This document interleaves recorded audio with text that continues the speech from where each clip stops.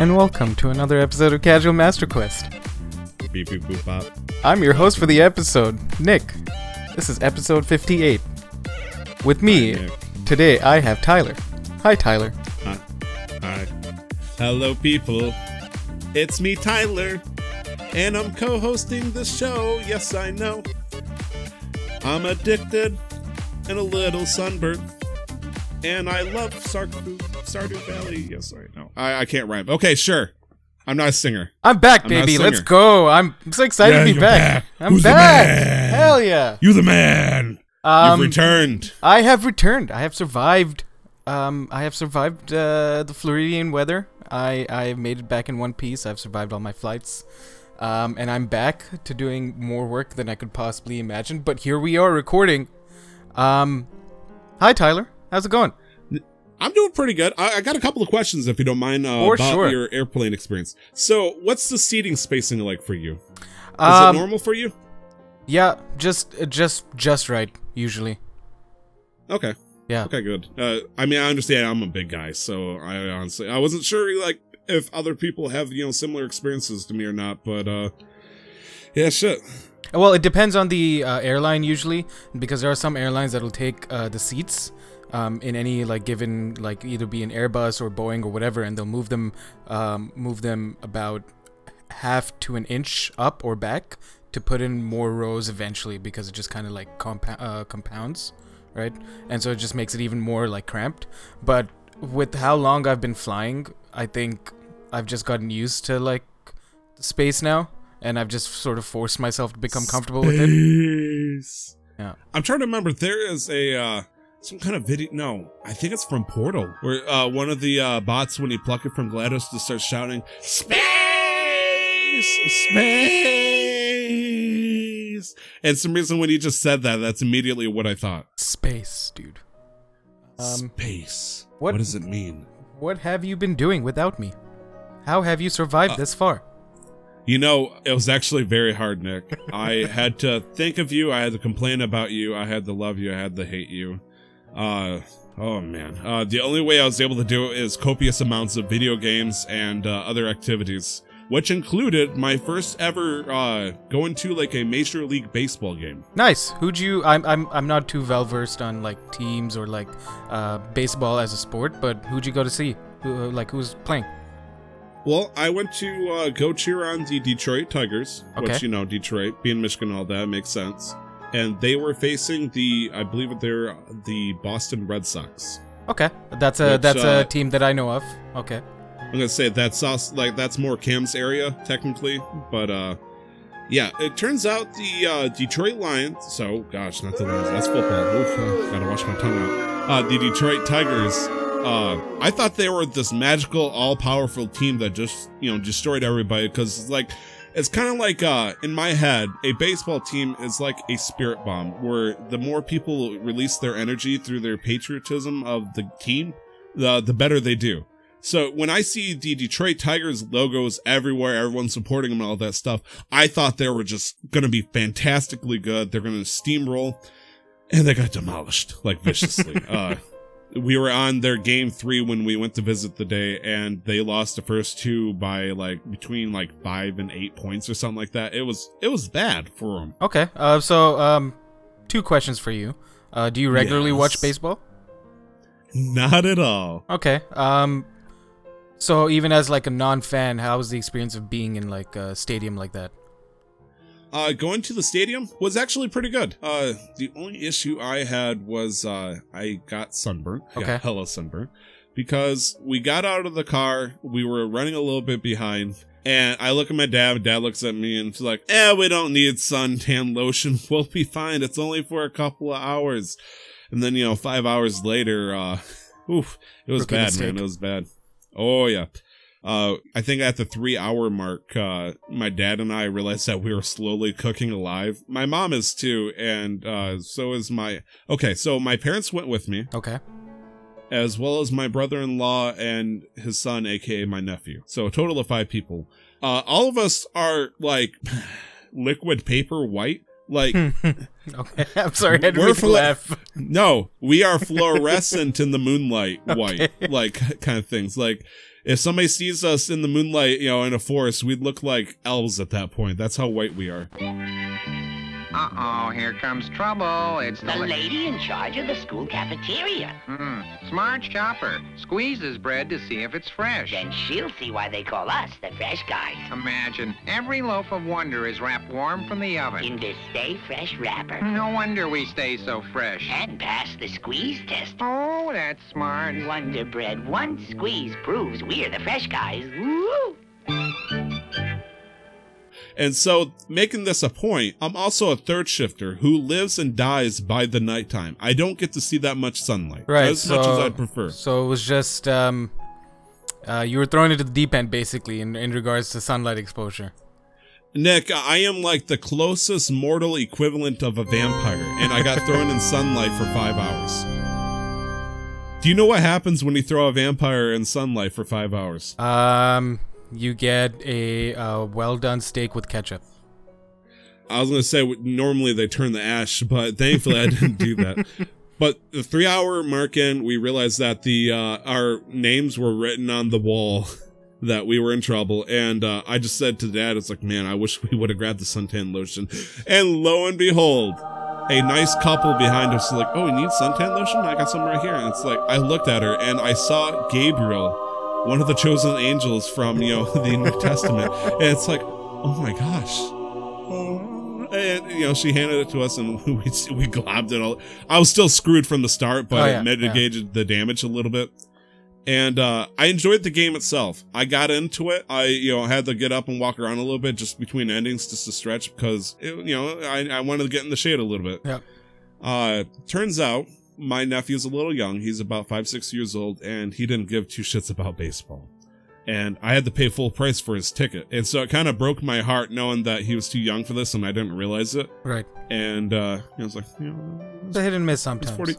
That's $44. Come on. Get into the game. At least, pay attention. But no, And I picked seats at my dad's request in the area to catch a fly ball. Or in this case, it would have been a home run. None of the motherfuckers came our way. I was at this point, I was like, screw it. If the Red Sox throw me something, I'll take it gladly. I don't even care. Let them send it my way. And there were so many chances for things to happen. There was an outfielder. There was one ball that came into our area, and it's because one of the people in the outer field was practicing. He didn't catch the ball. Well, he did. Practicing, and before his time started in his outfield, he just tries to toss the ball at the children that are at the front row of this section. He's about 100 feet away. He's about 30 meters away. And he comes up about, about 5 meters or 15 feet short of the children. So he tosses it, and it just falls right in the grass in front of them. And there's a 10-foot drop from the stands. So these children are contemplating whether or not to do like essentially that horrific moment where a child jumps the pit in the zoo just to get this baseball. And the parents, as well as a lot of fans that saw this, you can imagine the hundreds of people that saw this guy trying to toss it to the children and coming up short, lost their minds. Holy smokes. Oh, I would imagine. Yeah. And so the guy, he feels terrible and he's kind of embarrassed. This is one of the Detroit Tigers, players. It's like, okay. And so he runs and tosses it in the field, and that's the only way we got a ball. There was a machine, Nick, that ran around the entire field. It looked like a miniature monster truck that shot t-shirts. They covered at least 80% of that entire, ring of people firing t-shirts. And he skipped us. It's like, give us something. Come on. But I did get one thing out of it. I got one free thing. There's a little piece of paper that was in a cup holder. I was like, ooh. And I pulled it out and I was like, ooh. And it says, you're a winner. I'm like, ooh, yeah. And then I look around and I see that there's one of these papers like every 10 seats. I'm like, okay, I don't feel as good about this, but I'm still a winner of something. It's like, please redeem this over at this kiosk. And so my brother-in-law snatches one and I, have one. And so during one of the more boring endings, we go up and we find the kiosk. And there's this very friendly, hey, I'm going to sell you a timeshare looking fellow. So I immediately knew what was about to happen here. And so I go up to him. I'm like, hey, I'm a winner. What do I get? And he's like, congratulations. Here's this 5-cent beer cozy thing. And it's like, cool. I don't even have any use for this, but sure. It says Detroit, it has the D on it. It has the, the ye old D on it. I'm happy. And he's like, by the way, like he's getting ready to hook his little traps in on me. Don't you want to get a nice deal on the tickets on the next time the Detroit Tigers play? Like, this is the official person who's trying to, Right. These papers are for people who are schmucks, I realize immediately. He's given me something that's worth a nickel, and then telling me, I'm going to get a great deal by buying these tickets in advance. And I'm like, nope, I'm good. And that's the only thing I got out of it. I mean, I got good memories. The most notable thing is, before we even left my brother-in-law's house, my dad played catch with me. And I think my dad has done that once or twice in my life. And I know it's such a 1960s American stereotype. Father plays catch with the son, throwing baseball. That's how they bond as a child and, adult and all that stuff. But it actually had a heavy impact on me. It's like, wow, I can't throw. I don't know what I was expecting there, but that was... But you know what's important here, Nick? Yeah. My dad couldn't throw either. So like father, like son. Eventually, we sharpened our tools a little bit, and we started getting good balls, thrown at each other. Oh my! Don't take that out of context, please. But other than that, the next day I got super sunburnt. Like, my arms were completely toasted. Thankfully, I've returned to the albino sheep that sheep's already albino, so I guess Are they? Yeah. Are they? Or is it just their wool that makes them, that cool? True. I mean, the shiny version of a Mareep, I'm guessing, is probably... Well, no, I think a shiny Mareep is blue or some crap. Yeah, I'm pretty sure. Anyways, I was sunburnt. I recovered. I had a good time with the baseball game. Nick, yes, tell me about Florida, man. Tell me about Florida. Holy shit! Fuck Florida weather. First of all, I don't know how anybody could live there. What's the temperature there in Celsius? It wasn't. Oh, by the way, yeah, shiny Mareep, yeah. Pink wool, blue skin. I was right. Yeah. Temperature wise, it wasn't. Temperature wise, it was maybe sitting about 40 Celsius. 40 Celsius? That sounds bad. I'm pretty sure that's it might have been, or I could be making this up, but it felt worse because of the humidity. 40 Celsius is close to 90, or I think. 40 Celsius is 104 degrees Fahrenheit. Close to 90. I don't believe. Close to 90. Okay, sure. No, then it was probably lower then. It just, okay. It felt hot, Nick, because, yeah. That's like turning in a 5,000 word essay saying, 4,200 words, and you say, close enough. I mean, it is close enough. Sure. If you turn it in a paper format, do you think the professor is going to count it out? Probably not. Well, that's why you add, that's why if they ask for double space, you write it in single space, but every alternate line you put it in white, so when it prints out, it looks like it's double space, but on the electronic version, it has double the amount of, it has, Oh, man, you smart motherfucker, you. Anyways, I'm guessing it was probably around 9 degrees, as you surmised, in Fahrenheit. It was probably also very humid, being Florida. Like 1,000,000% humidity. humidity. But then the issue is, it's such a bipolar state with the weather. With the weather, yes. It'd be nice, not nice. It'd be bright, sunny, humid for 10 minutes, and then after that, tropical storm just comes rushing through. And so you're just sitting there in the rain, but it's still 1,000% humidity, and the rain's hot, and then there's a wind, but then it's blowing hot wind, and it's stupid. I don't know. I don't understand how people can live there. Rain is supposed to cool you down, so you would rain think just feels like this horrible hot tub treatment shower. It's like, what's the point of this? You don't make me feel any better. This is worse. Exactly. This is worse. And so on our last day when we went to Disney, something similar happened. So at Disney World in Orlando, being the biggest that it is, it has all these different parks, right? So one of the parks we went to was Epcot, because we had no interest in doing Magical Kingdom on Independence Weekend, especially with the lines. The moment we walked in, we saw the first line was a 90-minute wait. This was around 1 in the afternoon. We're like, nah, I could totally see that too. We're not doing that. We're gonna go drink. So, are you I only learned about this, and I'm just trying to make sure that I'm not like repeating myself. Are you aware of what Epcot is, or like how it's set up?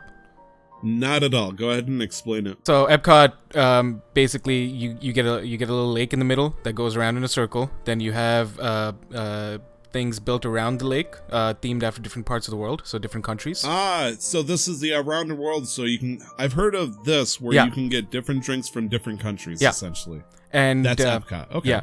And so you go around and they have Japan, Norway, Germany, Morocco, Great Britain, France, Canada. They have USA. Obviously, they have USA. It didn't make sense to me, but of course they have USA. And guess what they were selling there? They were selling funnel cakes and beer. Like how much more American could you get than that? Funnel cakes? Yeah, and then they What is that supposed to be an edible Mexico? like beer cozy? What's going on here? Funnel cake is I'm pretty sure it's one of those. I think you'd find them more on like New York. It's you know it by a different name, but you just pipe like pastry dough into like hot oil, and then it just looks like, I don't know. It's a funnel cake. I can't explain it. No, I know what a. Okay, I did. I'll admit, I got funnel cake mixed with angel cake. Okay. And second off, I've never heard of funnel cakes being like an American staple or something like that. Well, I will say, like, as a non-North American, like learning about American like festivals and fairs and stuff, we hear a lot about funnel cakes. Really? Yeah, we hear a lot about funnel cakes. Like, we know it's like beer and like fast food and fried food and shit in general, but we hear a lot about funnel cakes for some reason. So I've never had one, but I know what they are. I believe I had one as a child. I've never had one since I became a adult. Okay. Which is weird and sad. It's like, I like to embrace the American stereotypical culture at this point. I'm like, okay, Nick, from your point of view, what is probably the most stereotypical American food? Fried anything.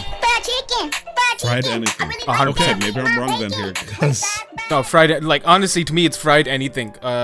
Like, stereotypical is McDonald's, just like a fucking sloppy, greasy Big Mac with fries and a huge ass drink when you paid for a medium, but they give you like a triple extra large. To me, that's the American stereotype. But I also think it's just fried anything. You know, you'll wrap meat in meat and fry it. Speaking of McDonald's, did you hear about their around the world promotion here? Yeah, they used to do something like that back home too. We used to get burgers themed from different parts of the world. And do you know what Canada is right now? Yeah, it's a tomato mozzarella burger that you can get either crispy or grilled. They've had that on the menu here for a while now. I personally like it. Really? Yeah. I've had it and I'm just like, this tastes good. I don't know, like, if there's no maple in the chicken, so I can't tell you what. Like, yeah, I don't know what connection it has to Canada. Specifically, maybe I couldn't tell you, but I enjoyed it. I'm partial to chicken sandwiches myself, so. Oh. Yeah. Okay. Fair enough. So they had all these different countries, and basically they had stores for like souvenirs, selling souvenirs from those countries, and also like other goods. Like, you can buy clothes at some places, you could buy food stuff that you'd find in those countries, and then they had little stalls at each area that were selling beverages of alcohol of all kinds. Some had bars, some had restaurants, some even had areas for like live entertainment. For entertainment from that kind of country, which I thought was really cool. What I also thought was really cool was, and it's Disney, so I figured that they'd do this, but then it was just amazing to see it in person, was that everybody at each country was from that country. Really? Yeah. So, like, they imported? Essentially, but like, it was still pretty cool, because you go to Germany and then you'd see actual German people there serving and, you know, working at the whatever. You'd go to Canada, you'd see actual Canadians. You go to the UK, you walk into the pub, they're actual British waiters, waitresses. You go to Japan and it's all Japanese people at the you know, the grills and the hibachi and stuff. Now, this isn't one of those situations where it's like a Japanese steakhouse near me, but it's really owned and, you know, run by a bunch of Chinese people, correct? Well, I mean, in this case, it is a Japanese, Egyptian, Moroccan, Mexican, American, Canadian, German establishments owned by Disney. So, did you check their birth certificate, Nick? The birth certificate of the establishment? No, I'm just fucking with you. It's like I'm skeptical to believe this, but actually knowing Disney's like very, very OCD ways, I'm pretty sure that they probably did their own like wild background checks and whatnot to see it. That's actually a very cool idea. Well, at least I would. We did talk to one guy at the in Morocco, where he grew up in Texas, somewhere in Texas, I think. We were just chit-chatting with him for a little bit, but then I was going around Morocco speaking Arabic, or at least a little Arabic I know, with everybody. So that was really nice, honestly, just to feel like it was. It might have been a little bit over-exaggerated visually, but it did feel like nice to be like in a place that was kind of like home. But yeah, no, I'm pretty sure that either these are actors and actresses who are very good at, they probably have some, ethnic roots in whatever country that they're working at, but they're very good at putting on the accent, like, because it didn't seem, it all seemed authentic. And like, I didn't walk in there, like, into any of the establishments and feel like, all right, this feels like it's, for lack of a better word, appropriation. It doesn't feel like I'm being it's cheesy or it's kitschy or I'm being sold to. It feels, you'd walk into Germany and you'd see like a kind of pseudo beer garden. I'm like, this feels like, it feels like I'm in Germany. It had the environment that made it feel authentic. Yeah. And then there was a fireworks show at the end of the night, so that was really cool too. Apparently it cost Disney $100,000 to put that on every night in that one park, and they do it across all the parks. So, fucking Disney. What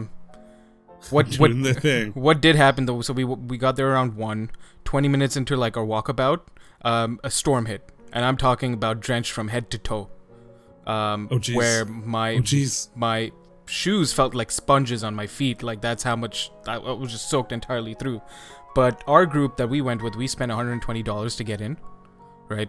And so we didn't want to like leave, even though we were not having the most fun at that point. I paid for this ticket. This ticket will protect me from this drench. I'll dry in 5 minutes. Let's keep going. And then that's essentially kind of what happened. It was kind of amazing. Like, I was completely dry by the end of the evening. It cleared up. We met up with another group, and so we went drinking around the world twice. Yeah, no, Disney was fun. It was a lot more fun than I thought it was going to be, but I don't think I'd do that again, or at least regularly, or with kids. You went around the world and drank twice. Wow. Yeah. That would take Jackie Chan 160 days, but you did it in 1. Good job, man. Yeah, in a couple of hours. I know I talked a lot about Disney, but talking about the actual con itself, very quickly. That's right. You went the Guardian Con, didn't you? Yeah, it was, apart from getting to see my friends, I didn't really do much on the show floor this year. I went out, went to some of the art booths, had a lot of fun meeting people in the Destiny community that I've been interacting with for a long time. Made a bunch of new friends, met some friends that I've been playing with regularly. It was a fucking blast. What did I do? And I'll talk about this actually, but I did meet one of the developers that I talked about a few weeks ago, and played their game. It's called Littlewood. And then fucking Guardian Con, like, as a conference, as a convention, had so much shit going on. All the different panels, all the things they did. This year felt like the culmination of what they'd been working towards, because it is still a new convention. But this year, compared to last year, the convention center felt a little bit empty. Like, there was a lot of empty space, but there's still plenty of people. This year it was packed, from one end of the hall to the other. There was a long stretch of hallway that had easily 100+ different kinds of game stations set up, Tyler. I'm talking about nice. PS4s, Xbox Ones, Xbox 360s, the original Xbox, PS2, PS1, nice. Arcade machines. They had a Guitar Hero arcade machine. They had older consoles set up as well, and I'm talking about on CRT TVs as well. They had it all. Did they have an Ouya? I didn't actually go around and look. I doubt they might have had an Ouya. They didn't have it all. They had the good stuff, at least. Okay, they had all the good stuff. There we go. Yeah, that was put on by Texas Gamer Lounge, and they've done that for, I think, PAX and another convention. I can't remember. They did for one of the PAX, so that's pretty cool that they've worked with them. They have I will say, apart from meeting all the amazing streamers and content creators, I wanna say I feel bad for the hotel staff. Because this is kind of like a one-stop everything, right? You stay in the hotel, then it's like a 5-minute walk. You get to the convention center. You don't have to leave. There's restaurants on site. There's bars on site. They had no fucking idea what hit them. So they've had conventions there before. This is Rose and Shingle Creek. They've done the PGA Tour there, the golf, whatever, Masters was there recently. They've done other conventions before, but I don't think they've had people like us. That first night, it took 45 minutes to get a drink at anywhere you go. They weren't prepared. I don't think they had the staff for it because they're like, oh yeah, a convention, sure, we'll be fine. Yeah, Nick. Yeah. This is my ignorance with Florida. Yeah. And it may sound a little racist. Okay. So get ready for this. It's fine. You're American. Do you know what the primary race would be around that hotel? It was very mixed actually. Bath salters. What? Bath salt. Oh, okay. Crazy people. Yeah, okay. That is a race. Well, I mean, but not. I would guess not as much in Orlando, but I don't know too much about Orlando, so I'm not going to say anything there. I'm going to say this with general ideas. 90% of all the clickbait news articles that involve in America or American come from Florida. Yeah. So the fact you're telling me that they see people dressed up like well, I mean, Kate Six. Yeah, but it is. Oh yeah, crap. that's true. That's true. I get where you're going with this now. They're happy you're wearing something. Yeah, that's true. But it was a good time regardless. I just think that hotel staff, they were friendly, they were amazing, but then, even the food, certain times of the day, you'd wait, 30, 40 minutes for your food. I think they were just, honestly, they were just not ready for this kind of crowd. Understaffed at that point, yeah. Yeah, it's just like they didn't have people on shift. And then so I was there for another extra day after the convention. And then I noticed when the bars were empty that's when they had all the people. So I'm guessing what happened was there was a schedule made beforehand. They're like, yeah, we'll be fine. We don't need to call in Susan or Timmy. We're fine. And then weekend came and they're like, send in the big guys. And then everybody's there and they're like, there's nobody fucking here. Why are we here? We still get paid, right? Oh gosh. But it was a good time, and they've formed a partnership, and it's going to go on for the next 2 years at least, I'm pretty sure. The other main news before we move on to games, because we are a video game podcast, is they've rebranded from Guardian Con to GCX.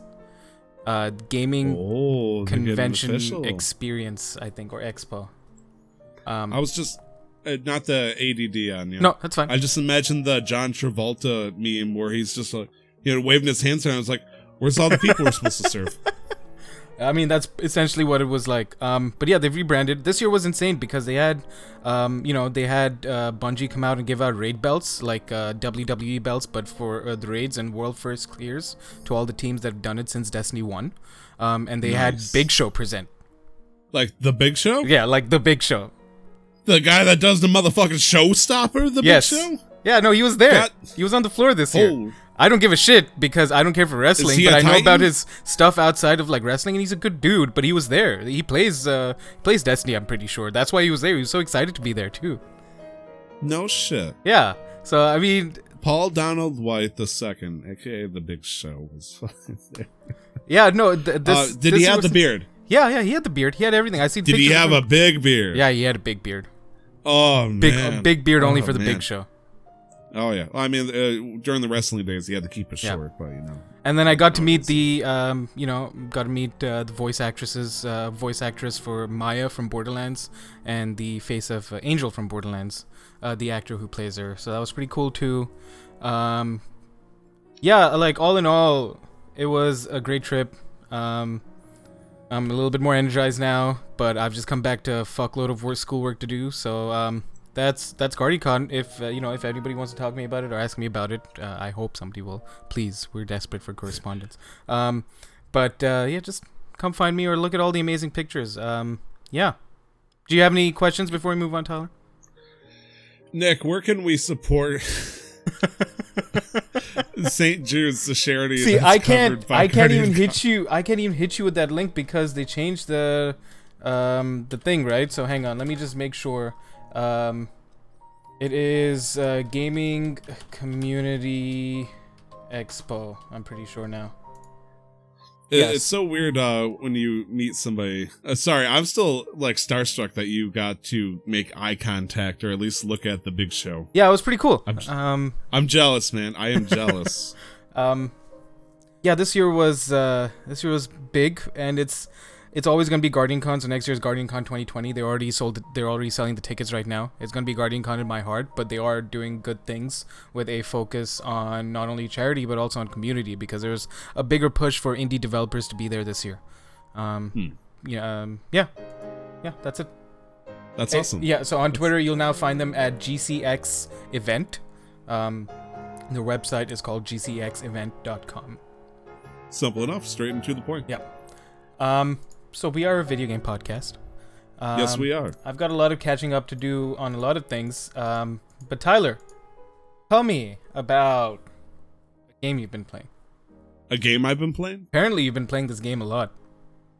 Maybe. Yes. Yeah? A little. Just a little bit? A lot. Yeah. So on Steam, it says that I've played for 137 hours. Okay. In the 2 weeks, technically, since I started it. How much of that was you in like your inventory or like on the title screen? I would say about 24 hours. Okay. So 3, maybe 4 times. That means at the very least, Nick, I played at least 100 hours of this game in the past 2 weeks. Welcome to the dark side, friend. I've been playing a lot of motherfucking Stardew Valley. A lot, Nick. Yeah. I went from not understanding what's going on, I'm just gonna do what makes me happy, to kegs, sheds. I am wholly addicted. Bad. Like, this is World of Warcraft scary. I haven't called in sick from work yet. The operative word being yet there. It's scary how much time I've put in playing this game, Nick. Yeah. I'm currently in winter of year 2 right now. Okay. All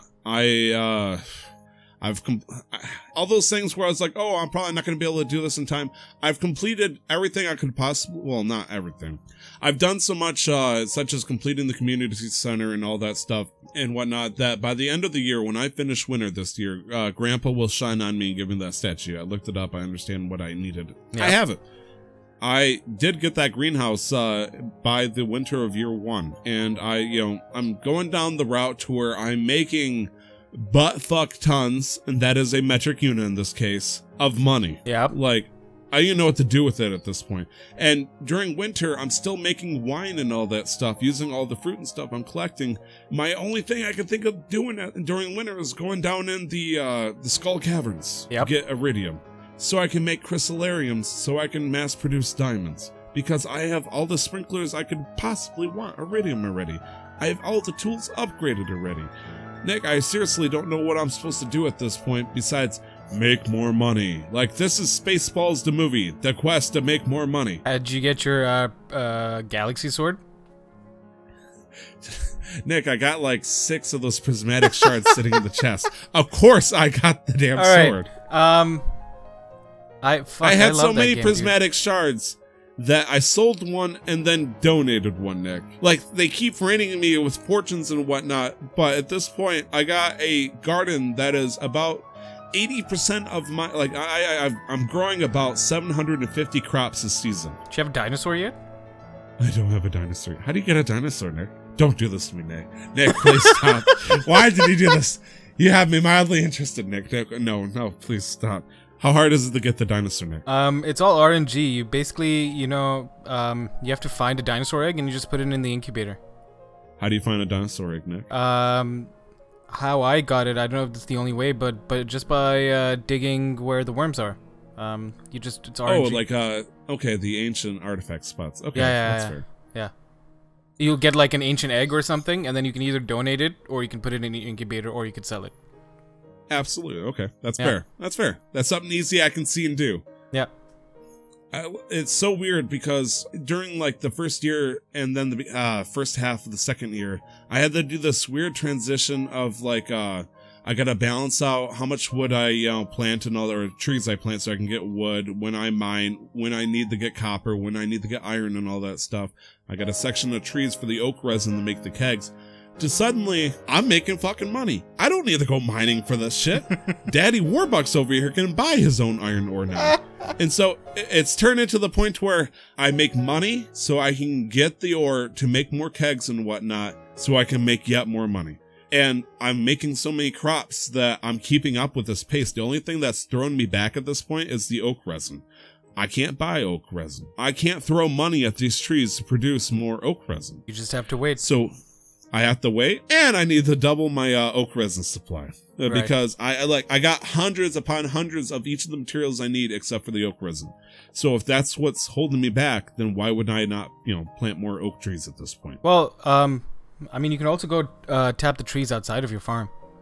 That is also true. Problem is, though, I'm guessing there's about 30 trees, let's say, out in the wild let's say 50 oak trees out in the wild. That's fair, right? Sure. I'm currently at like 60 trees in the farm right now, Nick. So, I mean, that would double that, but I would have to walk around the entire town every time I know they're up. Or I could plant another 100 and just go full in. Well, I mean, yeah, you also have your shit. horse, remember? You can just go around really quick, zoom. Yeah, I don't have a horse yet. Ah, you don't have a horse yet? I know, right? Who are I you don't have a horse romancing? yet. I have very, very romanced the hell out of Abigail. Abigail? We now have a child. Really? Yep. She's married to me. She's only threatened the divorce once. Good choice. And I know, right? Thank you. And we do have a child named Lucy. Okay. So Did you get the max everything's biggest house too? I would imagine if you're going for kegs, you're at least close to getting the cellar. Oh yeah, I got the cask as well. So Okay, I nice. got the 108 cask underground ready. Right, yeah, you were asking me about casks. Yeah. Did you see the optimal layout and stuff? Yes, Yeah. I've gone like min-maxing everything, Nick. Like right now, I have ancient fruit growing in the greenhouse because Okay. that's the best stuff I can grow that's consistent. So I got that pumping into my kegs to turn into wine, which I'm keeping under the cellar. That way I can get max profits out of that. Meanwhile, I have so much cranberries up my ass, I don't know what to do with them besides obviously throwing in more kegs because I want money.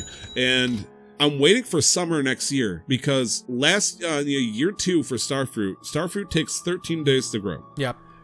There's 28 days in the year. Yep, so you can get 2 harvests at least.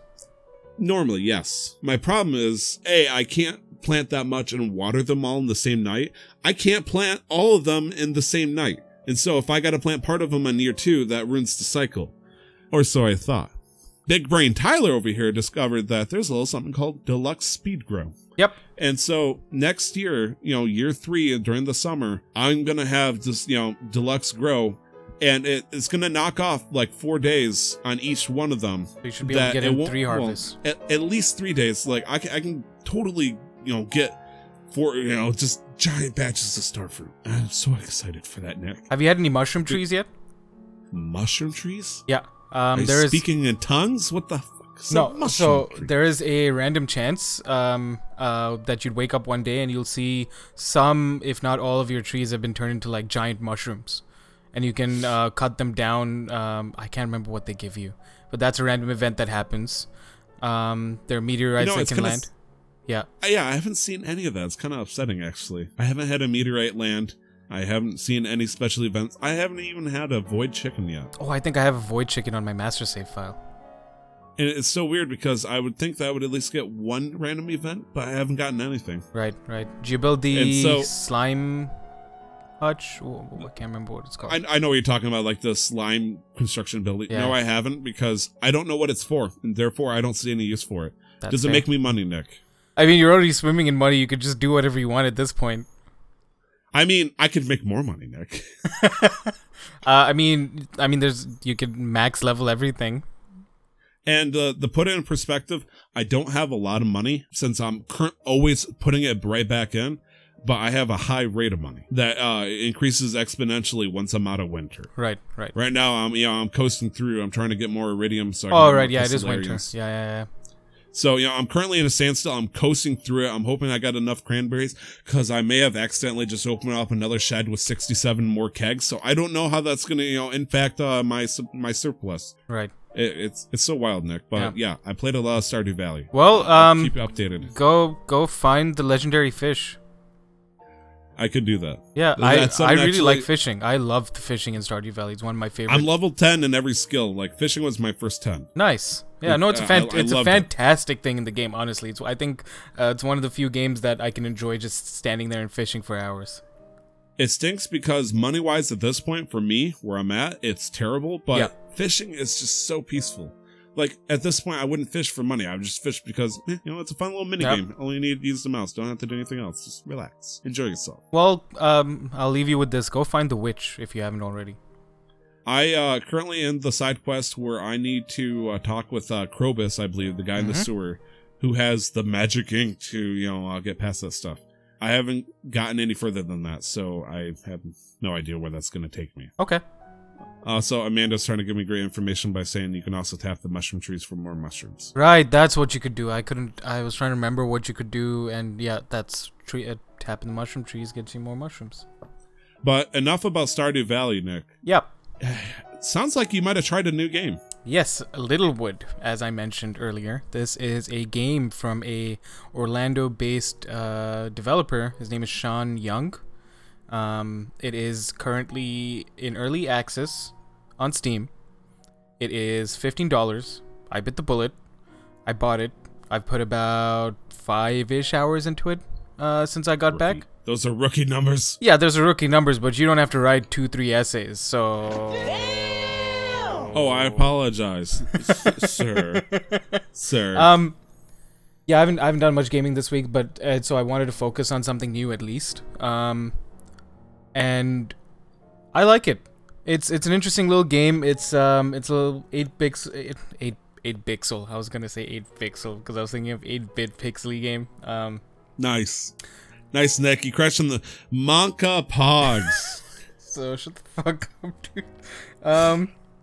Hey, old man, let me see what I want. Think of it like what did they say? It's a game I had never played. I can't remember. Animal Crossing meets kind of like Stardew Valley, where you're this great hero who lost his memory. Plot simple enough. You wake up in this little shack in a section of the woods, and now you're tasked with rebuilding the town. So you go around collecting material, just put up houses, and then you get blueprints from whatever villagers come in. New villagers come in, you want to convince them to stay. You get more blueprints. You just go around building and collecting things. It's a very relaxing game. It has an energy level thing that expends based on action, but there's no time like in Stardew Valley, so you can just walk around the whole day if you wanted. Nice. Yeah, no, it's an interesting concept. They're still working on a lot of the in like seasonal events for each season and stuff, but it does go 28 days a season. You can grow things, plant trees. You can build up, so you can elevate things as much as you want. You can remove ground as much as you want until you're left with the lake. So if you want, you can build yourself a mountain and put your house at the top of it. It does give you a lot of freedom that way. Yeah, I don't know what more I could say about the game except I'm having fun. Go check it out, Littlewood. Go look at the trailers. It is a very you said it's $15 on Steam, right? Something like that. Yeah, I paid Canadian 17 I paid 17 Canadian. Okay, that's fine. So I think it is 14 US or something. It is going to come out on the Switch soon. I was talking to the developer, Mr. Young. He did say that they had plans in about 5 or 6 months to put it out on the Switch. They have been approved for it to be on the Switch. So it's just about getting a working version for it. So it looks like the game has been out for a month already. And I've seen somebody play this game before, I just realized. Yes, I was watching somebody. I was thrown off because I was looking at them playing Stardew Valley, but they were not playing Stardew Valley. I thought it was a arcade game for Stardew Valley because it looks so similar. Yeah, it is a lot more simplified, but there's so many, they have different skills, and you level up those skills by getting experience, as you would in an RPG, except the level cap, I believe, is 100 for all of them. Right, so you've got mining, wood cutting, gathering, bug catching, fishing, merchantry, because you can open up like a thing and like a little marketplace and sell whatever shit that you find in the world. Then you can form relationships with each and every one of the villagers that comes and joins your thing. And once you get up to a certain level, you can start dating them, and I think you can take it up to marriage. I haven't gotten that far yet. There's at least one event a week I've found so far, and a lot of them right now are unfinished. but he has marked down ideas and like names and stuff for them. So that was pretty cool. There are different areas, different worlds that you can go to, and I would imagine as more content comes out, there are more worlds that you can explore. So it's like let's say it's a little 64 by 64 map, right, that you're given. You can take a little airship that'll take you to the Endless Forest, where from there you can go into one map that's procedurally generated for you, and you can go around, cut wood, and collect whatever items. You can do the same with, I think it's called the Dust Caverns, and then you can go down and you can go mine. And then you also have a port city you can visit, where you can go find unique traders selling different things that you wouldn't normally find, or resources that you might need. Yeah, it's super. It's very interesting because I've gotten very much like absorbed into it, very much like Stardew Valley, but it hasn't made me like think or like want to be efficient like Stardew Valley has. Because when I first started playing Stardew Valley, like you've communicated the same sentiment. Like you're just kind of like, yeah, I'll figure it out. I'll just do this. I'll just fish. Maybe I'll just focus on cutting whatever. After my on my second on my second save file, I was like, all right, this is what I need to do to get optimal growing time. Like on day one, I'm like, all right, I need to plant these parsnip seeds now so that I can go immediately get all this wood so I can build the bridge, so that I can start planning out the barn, and then make sure that I've got silos ready but by the end of this month, so that I can afford so I can afford a fruit tree. And then I'm gonna put every keg I can think of in the quarry to fill it up, that we can have 200 extra kegs over there. I am going to put 80 different fruit trees, for each season over in Pelican Town, because I can fucking do that, and that's the way I want it. I'm gonna make some money. Can you imagine? I'm gonna start the save file naming the ID of a diamond. That way, there's a glitch. Whenever I talk to somebody and they say my name, it gives me a diamond. So by day 2, I'm gonna have $220,000 because I had somebody go, say my name, give me a fucking diamond, because my name's the ID. Fun fact, that's actually true. Yeah, I know. Okay. Yeah. Bullshit. Please. But also, you can. Please. I have not played it as much as you have apparently now, but I know still.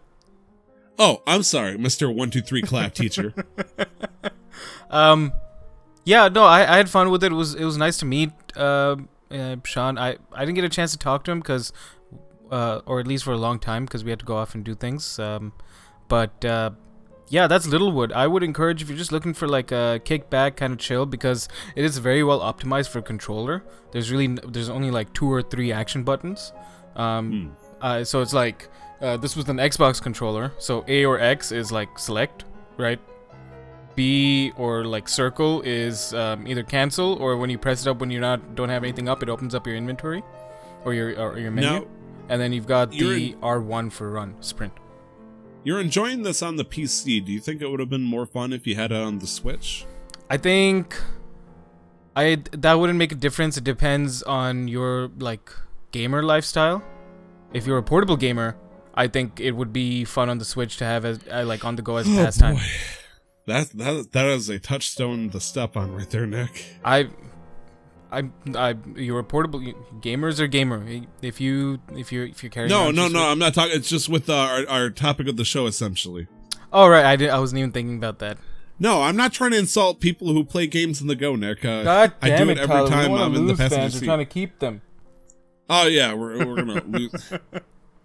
You want to lose fans? Let's talk political. Okay, let's not do that. So, Nick, marijuana use. Tell me about it. I mean, I could. It's legal here. Nothing wrong with it. Yeah. Anyways, so that's Littlewood. I'd encourage anybody to go check it out. It is early access, but for an indie dev, I think that's kind of needed. I've never been a fan of early access games for AAA titles or AAA publishers or publishers that have funds, but for a dev that doesn't have the funds and it's a game that they want to make work with the community, stuff like this, I'm usually okay with giving them, buying into the early access idea. Okay, that's fair. Yeah. That's totally fair. Let's see how it turns out, because I think he has a chance, and it does look promising. I was allured by it, and clearly you are too. Yeah, especially if it was one of the first things I did when I got home. I immediately bought it and downloaded it, and I'm like, all right, cool. And it's a small game, too. It's like 190 megabytes or something. Wow, there's only one other game that's fantastically good that's about that size. Yep. The best Stardew game Valley. of all time. The fuck you just say? Nothing. What'd you say? What are you talking about? I was talking about Terraria. Alright, so moving on. We here at Casual Master Quest like to Are in a very terrible position here because, wait, I gotta ask myself a tough question right now. I just realized this. Terraria versus Stardew Valley. Oh shit, son. What game do I enjoy more? If I had to vouch a game to somebody to play on, the PC or on the Switch, I mean, it might actually affect, the decision depending on what platform.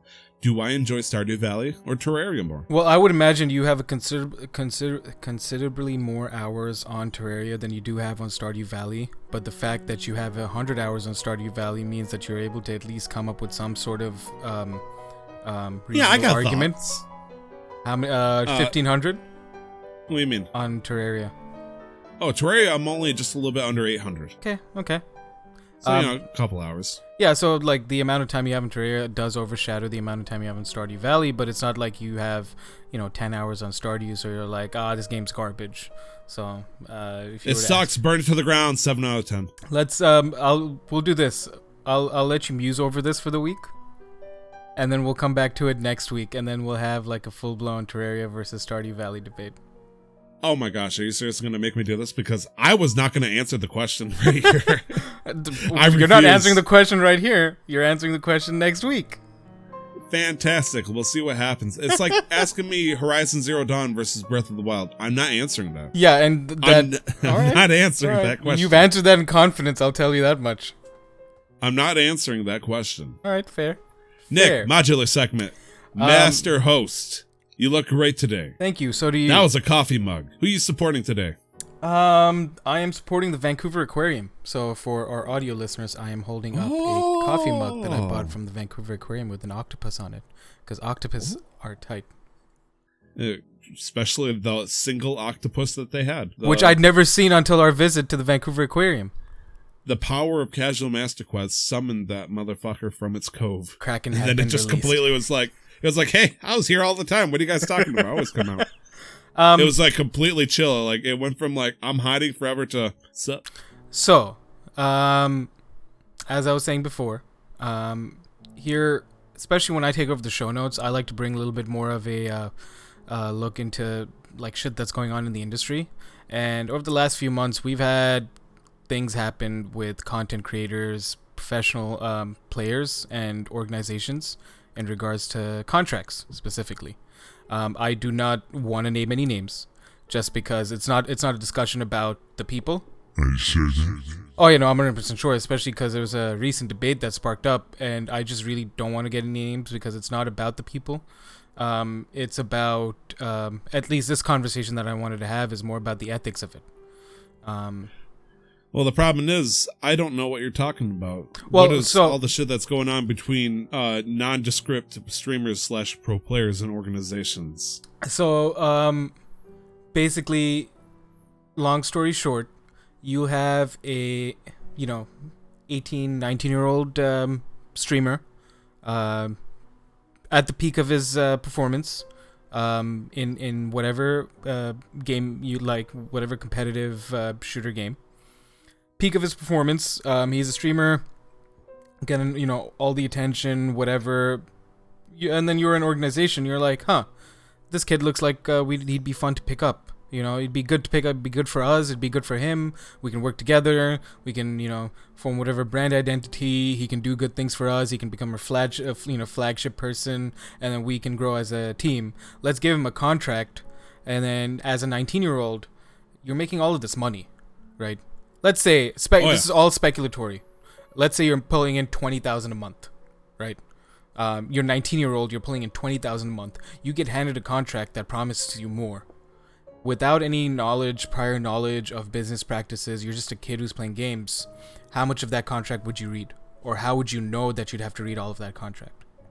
Oh, I mean, I would read all of it. Whether or not I would understand like all the stipulations and whatnot would be a different thing. Like, Right. That would be absolutely need to get a lawyer to parse through that kind of stuff. Right. But as a 19-year-old, I'd probably be like, I see a bigger number, therefore I sign it. Yeah. I have no idea though.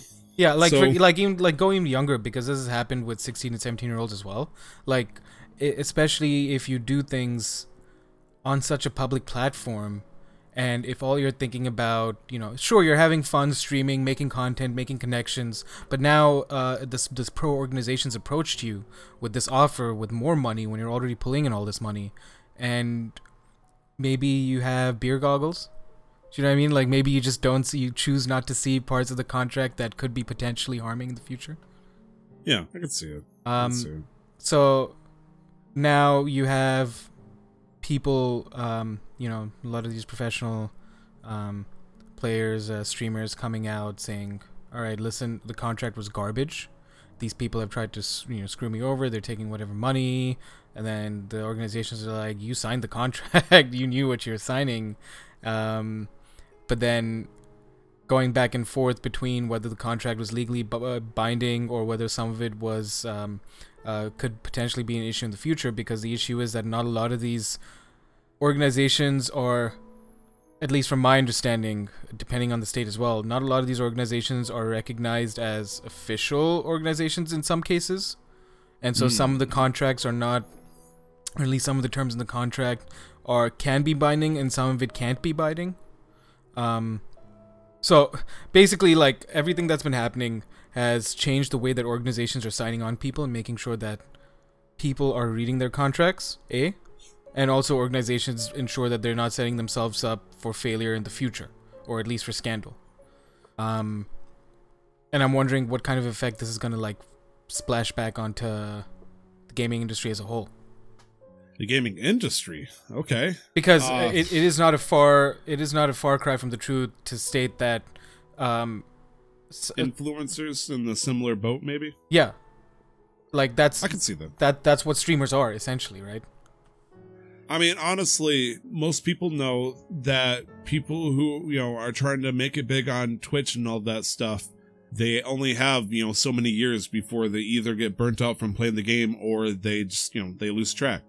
I mean, when you think of like big name League of Legends players, like the big one I think of is like AmaCutie. He was well known back in the day. He's still a fantastic League of Legends player, and he still pulls the numbers, but he's slowly falling away from being that number one most viewed person on Twitch kind of thing.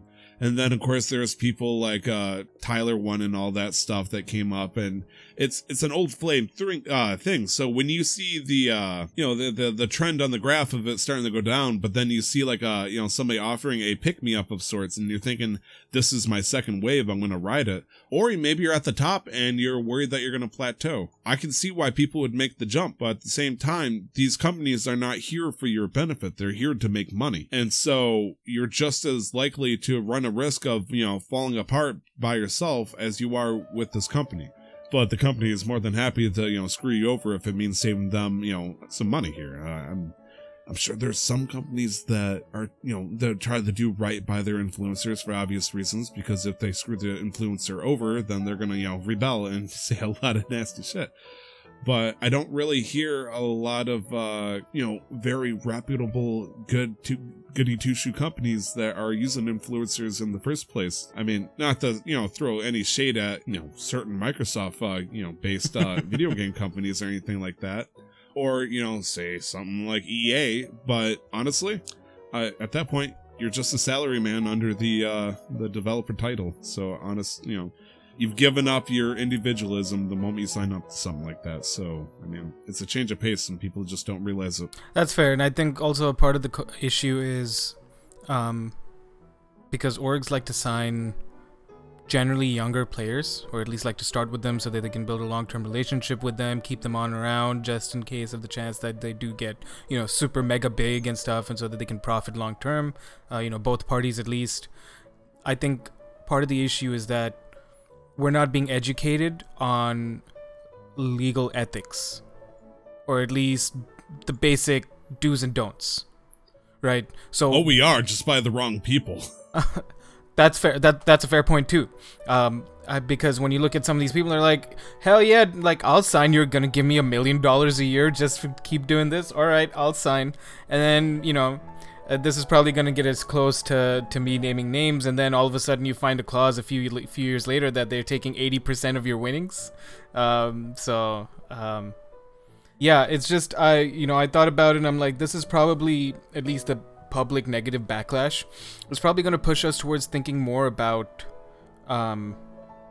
workers in the game industry in general, be it whether you're a content creator, whether you're working as a developer, because video games have risen to be the most profitable entertainment industry in the last 2 or 3 years, and people need to be protected, I think, at least. Right. Yeah, I'm just wondering whether we'll ever get to a point where we don't have to worry about a shitty studio, or at least a greedy studio, shutting down or skimming off their workers. What? No, that's never happened, Nick. I still think of Dead Space every fucking day. Dead Space was a That's so telltale good. sign that the end's coming.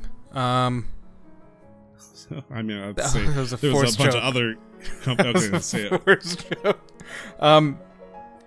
Fuck, I'm blanking now. There was something I was gonna say. Nick is whole, Nick. Bungie. So with Bungie, there was a couple of weeks ago, there was a gun that they buffed, but they didn't realize that buffing it would cause it to be one of the most broken weapons in the game.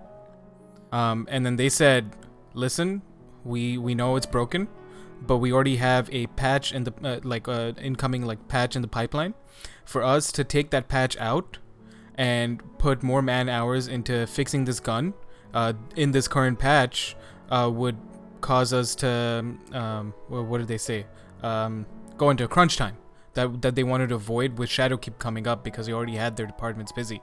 They're like, you're just gonna have to live with it for a little bit. And so we're kind of seeing that transparency now from a lot of the developers, where they're like, listen, we don't want to put any more crunch time. Even if they're doing it for a selfish reason, even if they're like, we don't want to put people under crunch time because we just don't want to look like bad guys, I still think that's a good thing. In the short term, at least. Honestly, I wouldn't trust any of these new... It just sucks because I have this weird mentality that a lot of those new upstart companies or whatnot that are trying to make new business ventures in any kind of bubble like this are the kind of people that are more than happy to step on toes just to get what they want, because it's like, it's a dog-eat-dog world. We got to make our place and settle down before everybody gets in on it. And I don't know, just the idea, the way you describe the contract with that information doesn't even sound like a contract. It sounds like either a pure scam or just an insurance policy that would have paid out if he didn't do so hot. And that's bottom line. I'm not here to sit and point fingers, but with contracts and stuff, please, no matter how old you are, just read your contracts. Make sure you know who you're working with. Yeah. Nick, they're over 18. They're legally adults, especially if it's in the United States. I'm not saying that they are idiots, because let's be real, anybody, including us, when we were 18, 19 years old, we were fucking morons. It's like, living with that, owning up to the responsibility or consequences of your actions, that's one thing too, but at least my parting advice for this is just, please try and read your contracts, even if nobody's told you beforehand. Read your contract, start to bottom. I mean, high school, the things they try to train us for real life and whatnot. The DARE program, drug abuse resistance, that failed miserably because it was that probably pushed more people into it. It did. It literally did. I'm not kidding. Statistically, it was shown. Thank you, Adam Conover and Adam Ruins Everything, for teaching me this one. It actually helped people by providing information about drugs that made them feel better than just marijuana. Whoops. Sex education, aka teaching us abstinence and whatnot. There is no high school class or whatnot that taught us how to handle very interested businessmen that come onto you saying, hey, I'll give you money if you'll do this for me. There's no warning signs. Stranger danger is not going to work for something like this. So they're young and dumb, and they just see numbers in front of them, and they're going to jump on it. Yep. And I feel bad, but we're not ever trained for something like that. No, we're not. And that was my sentiment too. But be careful. It's a rough world out there. Yes. To the people who are making $20,000 a month and are getting propositions by those evil bad guy company groups, listen to us. Yeah, we know everything. We're mid 20 years old. All right, so that was a little bit Decorated veterans of the 18-year-old society. that was a little bit of a serious conversation there, kind of. Oh, okay. Whoops. I goofed up no, there. it's okay. You're fine, Tyler. I'm just moving us on into the topic of the show. And this week we're going to talk about the Nintendo Lite. Tyler, the Nintendo Switch Lite. My apologies. It's not the Nintendo Lite. It's not a But it has a subsidiary of backlight. Nintendo. Why does it need another Switch Lite? Tyler, do you want to tell us about the Switch Lite? Absolutely. Before we continue, I want to say that in the show notes there are two major links. One is for the Nintendo site that showcases the Switch Lite, and then there's one by CNET, headlined by Scott Stein, which I'd like to thank. I'm a big fan of CNET. I know not personally, obviously, Jeff Bacalar, who is a well-known author for articles about technology, about stuff like this. But Scott Stein, I like to say Stein. It's Stein. My point is, I am not going to trust a fucking thing that's shown on the Nintendo website. When I see a diversity of happy people smiling and stuff like that, and somebody throwing it right into the side bag without any kind of protection, I don't trust any of this shit. Yeah, there were So more I'm gonna pictures skip than that. words. Yeah, I just put that up there just to, like, in case you were curious and you wanted to, like, actually try and pre-order. Is it even available for pre-order yet? I don't know. I don't think Let me just check the site here. I mean, it's probably on Amazon with like some stockholder image right now that they'll eventually convert to that. pre-order is coming soon. Okay. Yeah. All right. So- Take us away, Tyler. For those who don't know, Nintendo kind of mentioned something like this over the past couple of weeks, and it's finally taken a proper fruition. It is called the Nintendo Switch Lite. For those who don't know, Nintendo Switch Lite is supposed to be I like to call it the final death knell of the 3DS, because the Switch couldn't do that. Switch buried it, but the Switch Lite gets to throw in the dirt, gives in that last shuffle out of respect. God bless him. But yes, the Nintendo Switch Lite is going to be $100 cheaper, people. Nintendo Switch is usually $300. This one's $200. So it's like a good, inexpensive way to get your hands on those Nintendo games that you know and love. But Nick, there's a couple of caveats. A couple of ones that I'd like to, bring into a lot of question here. Oh, tell us about it. So, it comes with two Joy-Cons that you can't remove. Okay. You can't plug it into the TV. It's handheld only. No rumble. No rumble. What's up with that? Okay. Before you carry on, I just want to point out one thing. Yeah. So the Nintendo Switch, if you buy it like the original Nintendo Switch, if you buy it with the dock, it is $300, $350, something like that. Okay. Yeah. Yeah. 300 for us. The dock alone is $75 US. So let's put that down to $225 for the Nintendo Switch. Under that logic. It's bullshit logic, but I totally understand where you're going with here. So, just taking away the dock, the Nintendo Switch on its own versus the Nintendo Switch Lite, there's a $25 price difference. For, in my opinion, substantially less performance. Let me adjust my flashing glasses here. But what happens if you want a more compact and solid design? Don't you want a screen that's smaller when you're, handheld on the go? When I was on the airplane, I certainly would, I would like to have a little bit smaller. They're also arguing that maybe the battery will last longer because it's using less power. Nick doesn't know what to say to this. Okay, what are your thoughts? Do you like the Nintendo Switch Lite or no? From initial impression, honestly, I thought it was a pretty cool idea. Because I thought it was a cool idea, but all I could think of was the PSP. Oh God! Why would you utter those things? I mean, no, you said PSP. Okay. Yeah. If you said something else, I'd be like, blasphemy! Get that filthy trash words out of this house. But no, seriously, Not it in the did house remind of me of a Nintendo PSP. Lord. And I think this would have been a good move, and it might still be. I think this would have been a good move if we had a Switch 2 coming out. A Switch 2? Serious? Yes, Are you serious? No, I'm Harry, Ron. Are you tough? No, okay, so apart from the resolution, ensure that there's manually adjusted lighting. There's no auto adjust brightness like the Switch. So the Switch Lite doesn't have auto adjusting brightness. You have to manually change the brightness settings, much like a 3DS or the DS. It is, in my mind, a spiritual successor to the 3DS. As you said, it is the final nail in the coffin. I think that this would have been a good idea, or a better idea, if like they put out like how Apple does. You have the iPhone 8 and you have the iPhone 8 Plus, right? Like so a Switch Pro or something. Yeah. So you'd have the Switch 2 and then you'd have the Switch Lite. Where the Switch 2 would be a lot more powerful. It can be whatever the Switch does now is just a hardware upgrade. And then you have the Switch Lite, because apart from the screen size, I think you're just getting marginally less performance from what I understand here. And you just can't plug it in anywhere. It's USB-C only. There's so much stuff about this that's being cut out that freaks me the heck out. Okay, so you can attach more Joy-Cons to it if you want to. But I don't know how you're going to hold it up because it doesn't even have a kickstand. So make sure you get yourself a Hori stand, which, that's not going to be absolutely free. It does come with this cord. Bless. What's up, Nick? Are we talking about the Switch Lite and the Joy-Cons? Yes, the Switch Lite. You can add more Joy-Cons to it. Oh, you can add more. Okay, you're talking about more Joy-Cons. Sorry. Like, to me, I'm like, wait, what are you putting it on a stand for, and you're just going to hold it like a racing wheel? Yeah, I mean, if you want to play like Mario Kart or something with your friends, right, you're not going to be able to use the Joy-Con. But there's no kickstand. It does have extra vents on the top, and that's good technically.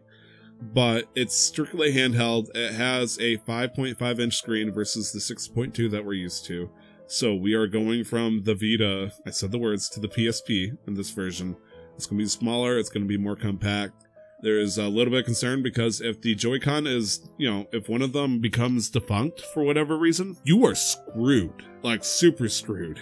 But, which is a valid concern, but how many how do I phrase this? How many hardware issues have people had with Nintendo products in general? I mean, lately, especially when the Switch came out, a lot. Do you not remember all the issues with the left Joy-Con? Okay, no. A lot of them went defunct, and even Brandon and Nick, I believe, also had problems with this. Okay, no, I did not know about the... Because all I could think about is, with how long my 3DS, my DS lasted with no issues, with Nintendo's design philosophy, because I remember watching a documentary a couple of years ago, or like a mini doc or something, where the idea behind their products, when they design their products, is that they're designing it with kids in mind. So they want to be able to drop it from wherever, usually, and not have it break after just one or two falls. I mean, you say that, and I had a 2DS, and it fell from my hands onto a cement floor and just completely destroyed the system in one hit. Yeah, but how much faith did Nintendo really have in the 2DS?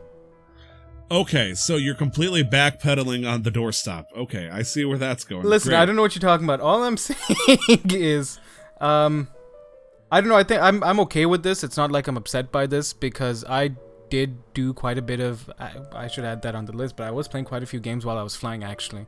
And I'm gonna say, what about the 3DS with Super Smash Bros. When people were using the thumbsticks and they just got ripped right off because they used never it too had much. that experience. And Nick in the chat is saying that the 3DS had a lot of issues with the L and R buttons breaking. You never had that issue.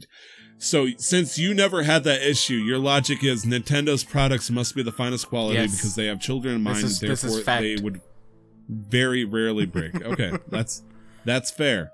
I mean, there's also been incredible stories where somebody had a truck run over a cartridge of like Super Smash Bros. For the Nintendo 64, and they popped it in and it still worked. That's amazing. Nintendo, ladies and gentlemen, give them a round of applause.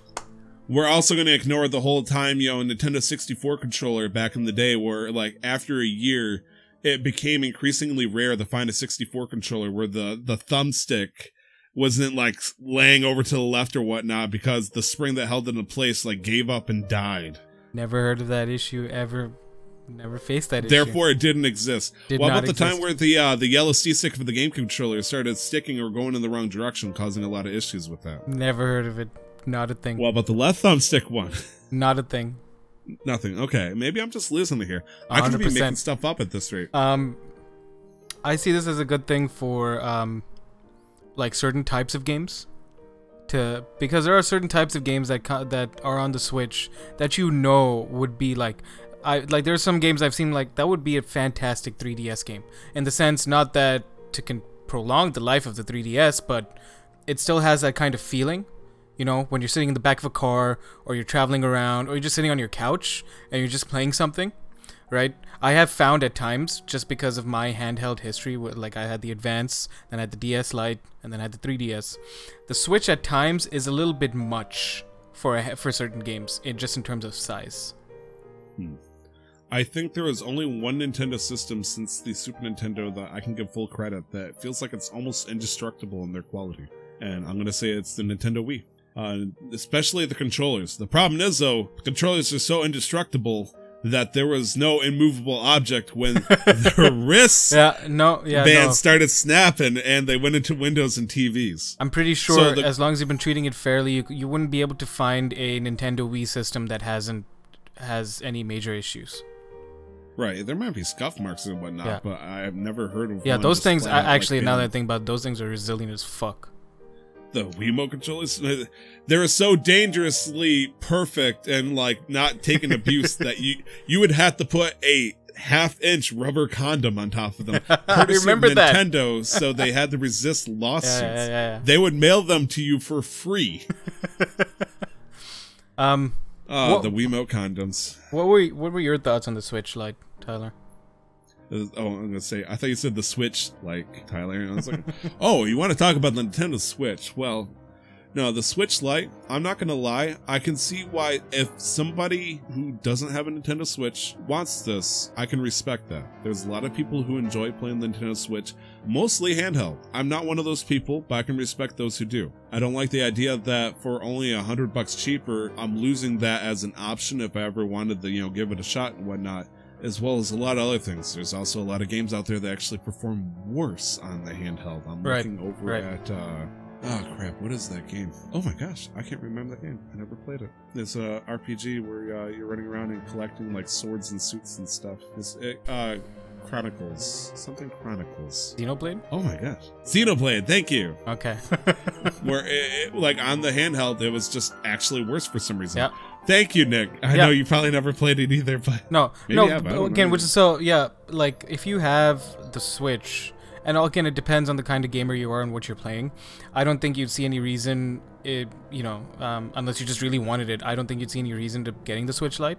But if you're somebody who enjoys certain games playing on the Switch, they're not great handheld, but you want to dock them in, and then you want to play certain games on the Switch Lite on the go, if that's your thing, then I can kind of see that fitting into your lifestyle. I would like to finish my thought, if I may. Sorry. Yeah, no, go ahead. No, I'm not saying you interrupt me.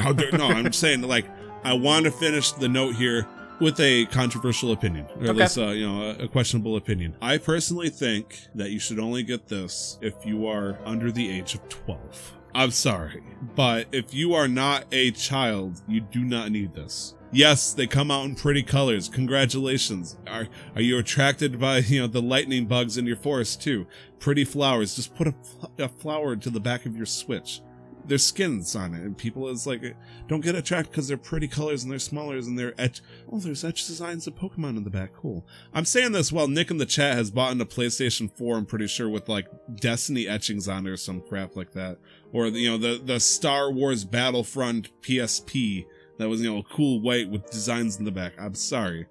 But I really think that only, young children should appreciate something like this. If you are a grown adult who likes gaming and takes gaming seriously, you appreciate the features that the Nintendo Switch regular has, that depriving yourself for, a prettier version of the system, it's silly. Don't do that. I disagree. I disagree. Okay, I disagree to some extent. I feel like you use an iPhone, don't you? Yeah. Makes sense. Okay. Anyways, I'm not making a correlation or anything. I disagree. Just like I said, I will focus that certain games are just better in handheld, and the Switch Lite will make it easier for you to carry something around handheld, because the regular Switch for me is way too much handheld, like just to handle. It was a little uncomfortable on the plane at times because it can be unwieldy on the plane. Yeah. That's not to say it isn't comfortable in other areas where I have more space, but for a game like Pokemon, I think on a Switch Lite, if it can uphold the performance, because we did get abysmal frame rates on the 3DS, I think the Switch Lite might be a go-to. Because I was the same. That's why I got a DS and a 3DS. I didn't give a shit about any other game series except for Pokemon. That's all I wanted it for. I mean, I'm pretty sure you and a very, very large group of people are in the same boat with that. So if somebody wants question, it just for Pokemon, I can kind of like, all right, I get it. I guess my big question is, you say you disagree because of what? For certain games, I disagree. You think having a smaller, simpler handheld would be better for something like Pokemon? Yeah, I do. Like as much as I loved seeing, Let's Go on my TV. I think there are people who, I know when you said people under 12, over 12 shouldn't have this. It doesn't include people who either can't afford it and really want to play. Like, if you can afford it and stuff, if you're over 12, you shouldn't have a Switch. You should have a Switch, which is what I was assuming, which I think is fair to say you were coming from. Are you hoping I'm redeeming myself from all other stipulations of why somebody shouldn't get this? No, I'm just trying to clarify. It's like, in a situation where if you had the money, and if you had to choose, if you're 16 and you had to choose between a Switch and a Switch Lite, you should probably go for the Switch, is what I was assuming you're, basically... Yes, I'm applying the same logic to if I had to pick between getting a compact laptop that I can't upgrade or do any features, or have a desktop to where I can, do additional things to it. I'm always going to pick the desktop. Right. So it might be harder to move. Yeah. No. So on the same logic, if thinking about me a couple of years ago when I really wanted to get the 3DS, and it was around when the 3DS XL came out, I think. Finances were a struggle growing up when I want to switch. I want 3DS so I can play games. They're like, why would you want to do that? They were willing to compromise on the 3DS. So if you're like a college student, you're like, I really want to play Pokemon, or I want to play Octopath, or I want to play Celeste, I can see certain games and why buying the Switch Lite would be a good idea. Okay. Yeah. Agree to disagree in this case. This is nice. I like having different points of views on this, Nick. Yeah, no, it's nice. It's refreshing. We haven't done that a lot before, because not that I just go along with whatever Tyler says or he does the same with me. It's just we've generally thought the same in certain cases. But here, I really like the Switch Lite. I think it's cool. And I absolutely hate it. Fucking fantastic. I don't like the fact... I'm gonna say it. And actually, no sarcasm there either. It's just good. It's refreshing.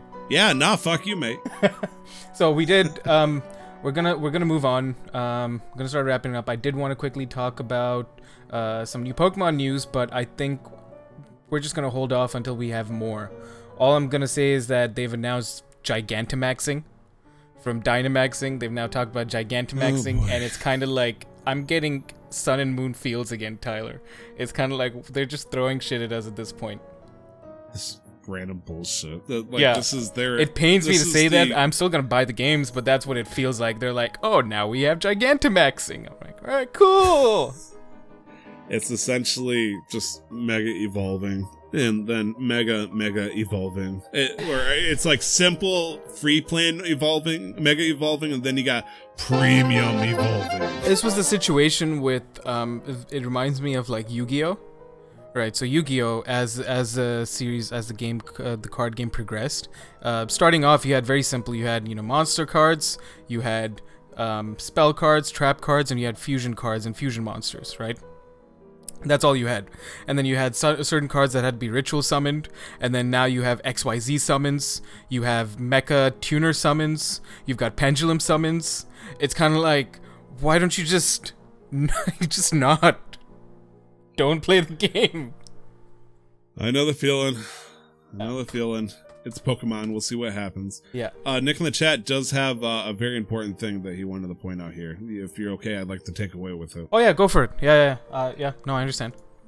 So, as Nick in the chat had pointed out, the Splatoon's 2 final Splatfest's happening this week, this upcoming weekend. So if you own Splatoon 2, as anybody with a good heart should, also was given by the person that is pointing this information out, you should understand that this is actually a very important and final event. this is the final Splatfest of this game. It's going to be happening July 18th to the 21st, so Friday through Sunday. And it's going to be just a simple black and white style vote of chaos versus order, which, you know, I've played enough Kingdom Hearts where I'm just not used, I'm used to this kind of shit. And no. So essentially it's Pearl versus Marina is how they're trying to put it out as. And so, Nick, if you were to pick, are you going to go for chaos or order? I'd go for whichever one looked coolest. In a game like this, that's what I would do. I know you. Pearl and Marina, right?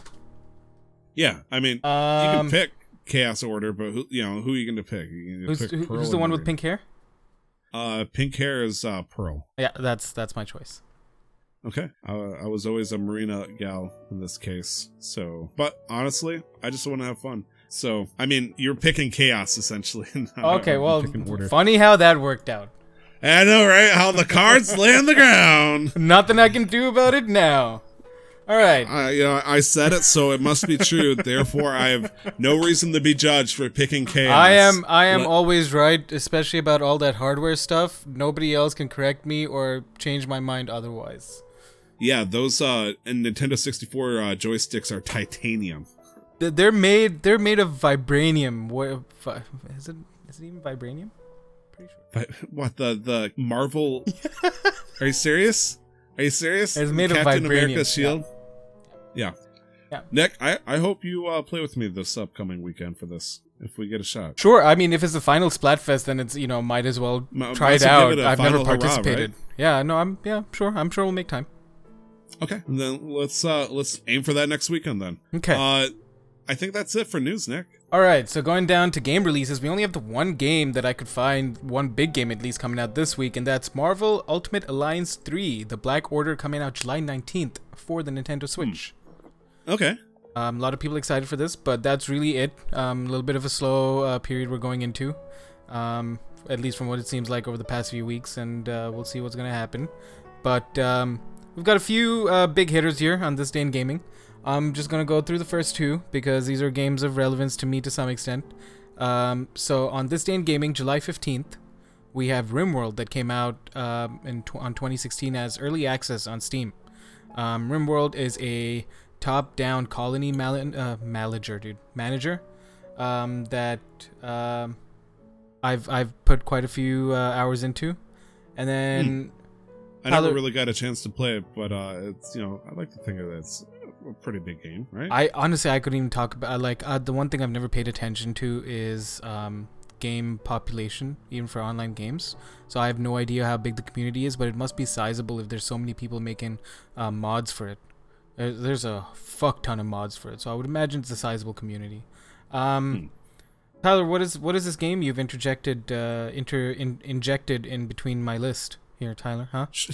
I'm sorry, Sensei. I didn't mean to dare question your quality, but there's an important game that came out on PC to the world back in 2014, making this game 5 years old. I believe it came out on like the Game Boy Color or Game Boy Advance originally, but I think that it's important. Happy 5th birthday to Shantae, Risky's Revenge, the director's cut, which came out on Steam 5 years ago. Okay, yeah, I was just looking it up. Have you heard of Shantae game? Have you heard of Shantae? No. I've heard. I think, I have heard of this game. Okay. Have you ever played one? No, I have not played one, my good sir. Ooh. Have you ever considered playing it? I'm open to new experiences of all kind, my good sir. Okay, I'm glad. I'm glad for you. I'm happy for you. Thank you. All the money. Also, yeah. You have a beard.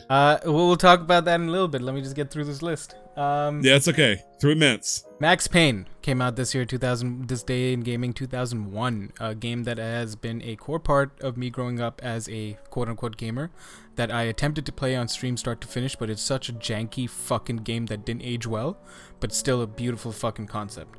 I'm in love with Max Payne. Yeah. Tyler, do you want to tell us a little bit about these last two? Because these are right up your alley. These both are arcade games that just came out for the Nintendo Entertainment System back in 1983, but Donkey Kong and Donkey Kong Jr. both came out for the original Nintendo 26 years ago. Sorry, 36. Yeah. 36 years. Yeah, I'm old as shit. Thank you, Nick. Yeah. No problem. I just put them in there to make you feel bad. No, it's okay. That's fine. I'm not that old, okay? 1991. All right. If you say so, calm down. Calm down. Sorry. Okay. Midlife crisis. Don't do it again. All right, Tyler, where can people find you? You can find me on Twitter at 2timestyler. What about you, Nick? You can find me on Twitch, Instagram, and Twitter at LRWarrior11. You can find our show, Casual Master Quest, at a lot of places. You can contact us via email, casualmasterquest@gmail.com, or you can contact us on Twitter at MasterQuestPod. You can find us on Facebook and Instagram by just putting Casual Master Quest into the search bar. And also, you can find us, and I've been meaning to do this for a while actually, or thinking about suggesting this, but you can find us, our show, on Podbean, Spotify, Google Play, iTunes, and any other podcast listening service. Hell fucking yeah. If we don't have it, let us know, because we got to keep that claim going, because I put it on fucking everything I can find. Hell yeah. Heart Radio. So, just as a last word, Tyler, you mentioned my beard. Yeah. Yeah. What about it? Well, you said you're going to shave it. Yeah. Maybe. For $30? I mean, that was a joke. I might eventually $30 just is $30. Hmm? I said $30 is $30. $30 is $30, but I might just end up doing it. It's kind of one of those things where I go through a mood. And I just, I'm treating my Twitter now as like a shit talking board, and just kind of seeing whatever what kind of shit I could throw out there that can land. But I will eventually, I think, in a few weeks, end up going full clean shaven. And I'm talking about not just taking a machine and just going face bald, but razor after that too. Good deal. Yeah. You can check us out. Did you say the Casual Master Quest? Yeah. Okay, good deal. I think that's it, Nick. All right. Thank you very much for listening, everybody. We are getting close to the end of season 3. We've got 2 episodes left. We appreciate you all. We love you all. I'm Nick, joined by my lovely co-host today, Tyler. And Nick says he'll pay for Shantae for the Switch if you shave your beard. And don't forget to never stop the grind. We'll see you next week, guys. Have a good one. Bye. Bye-bye. Hey, my beard.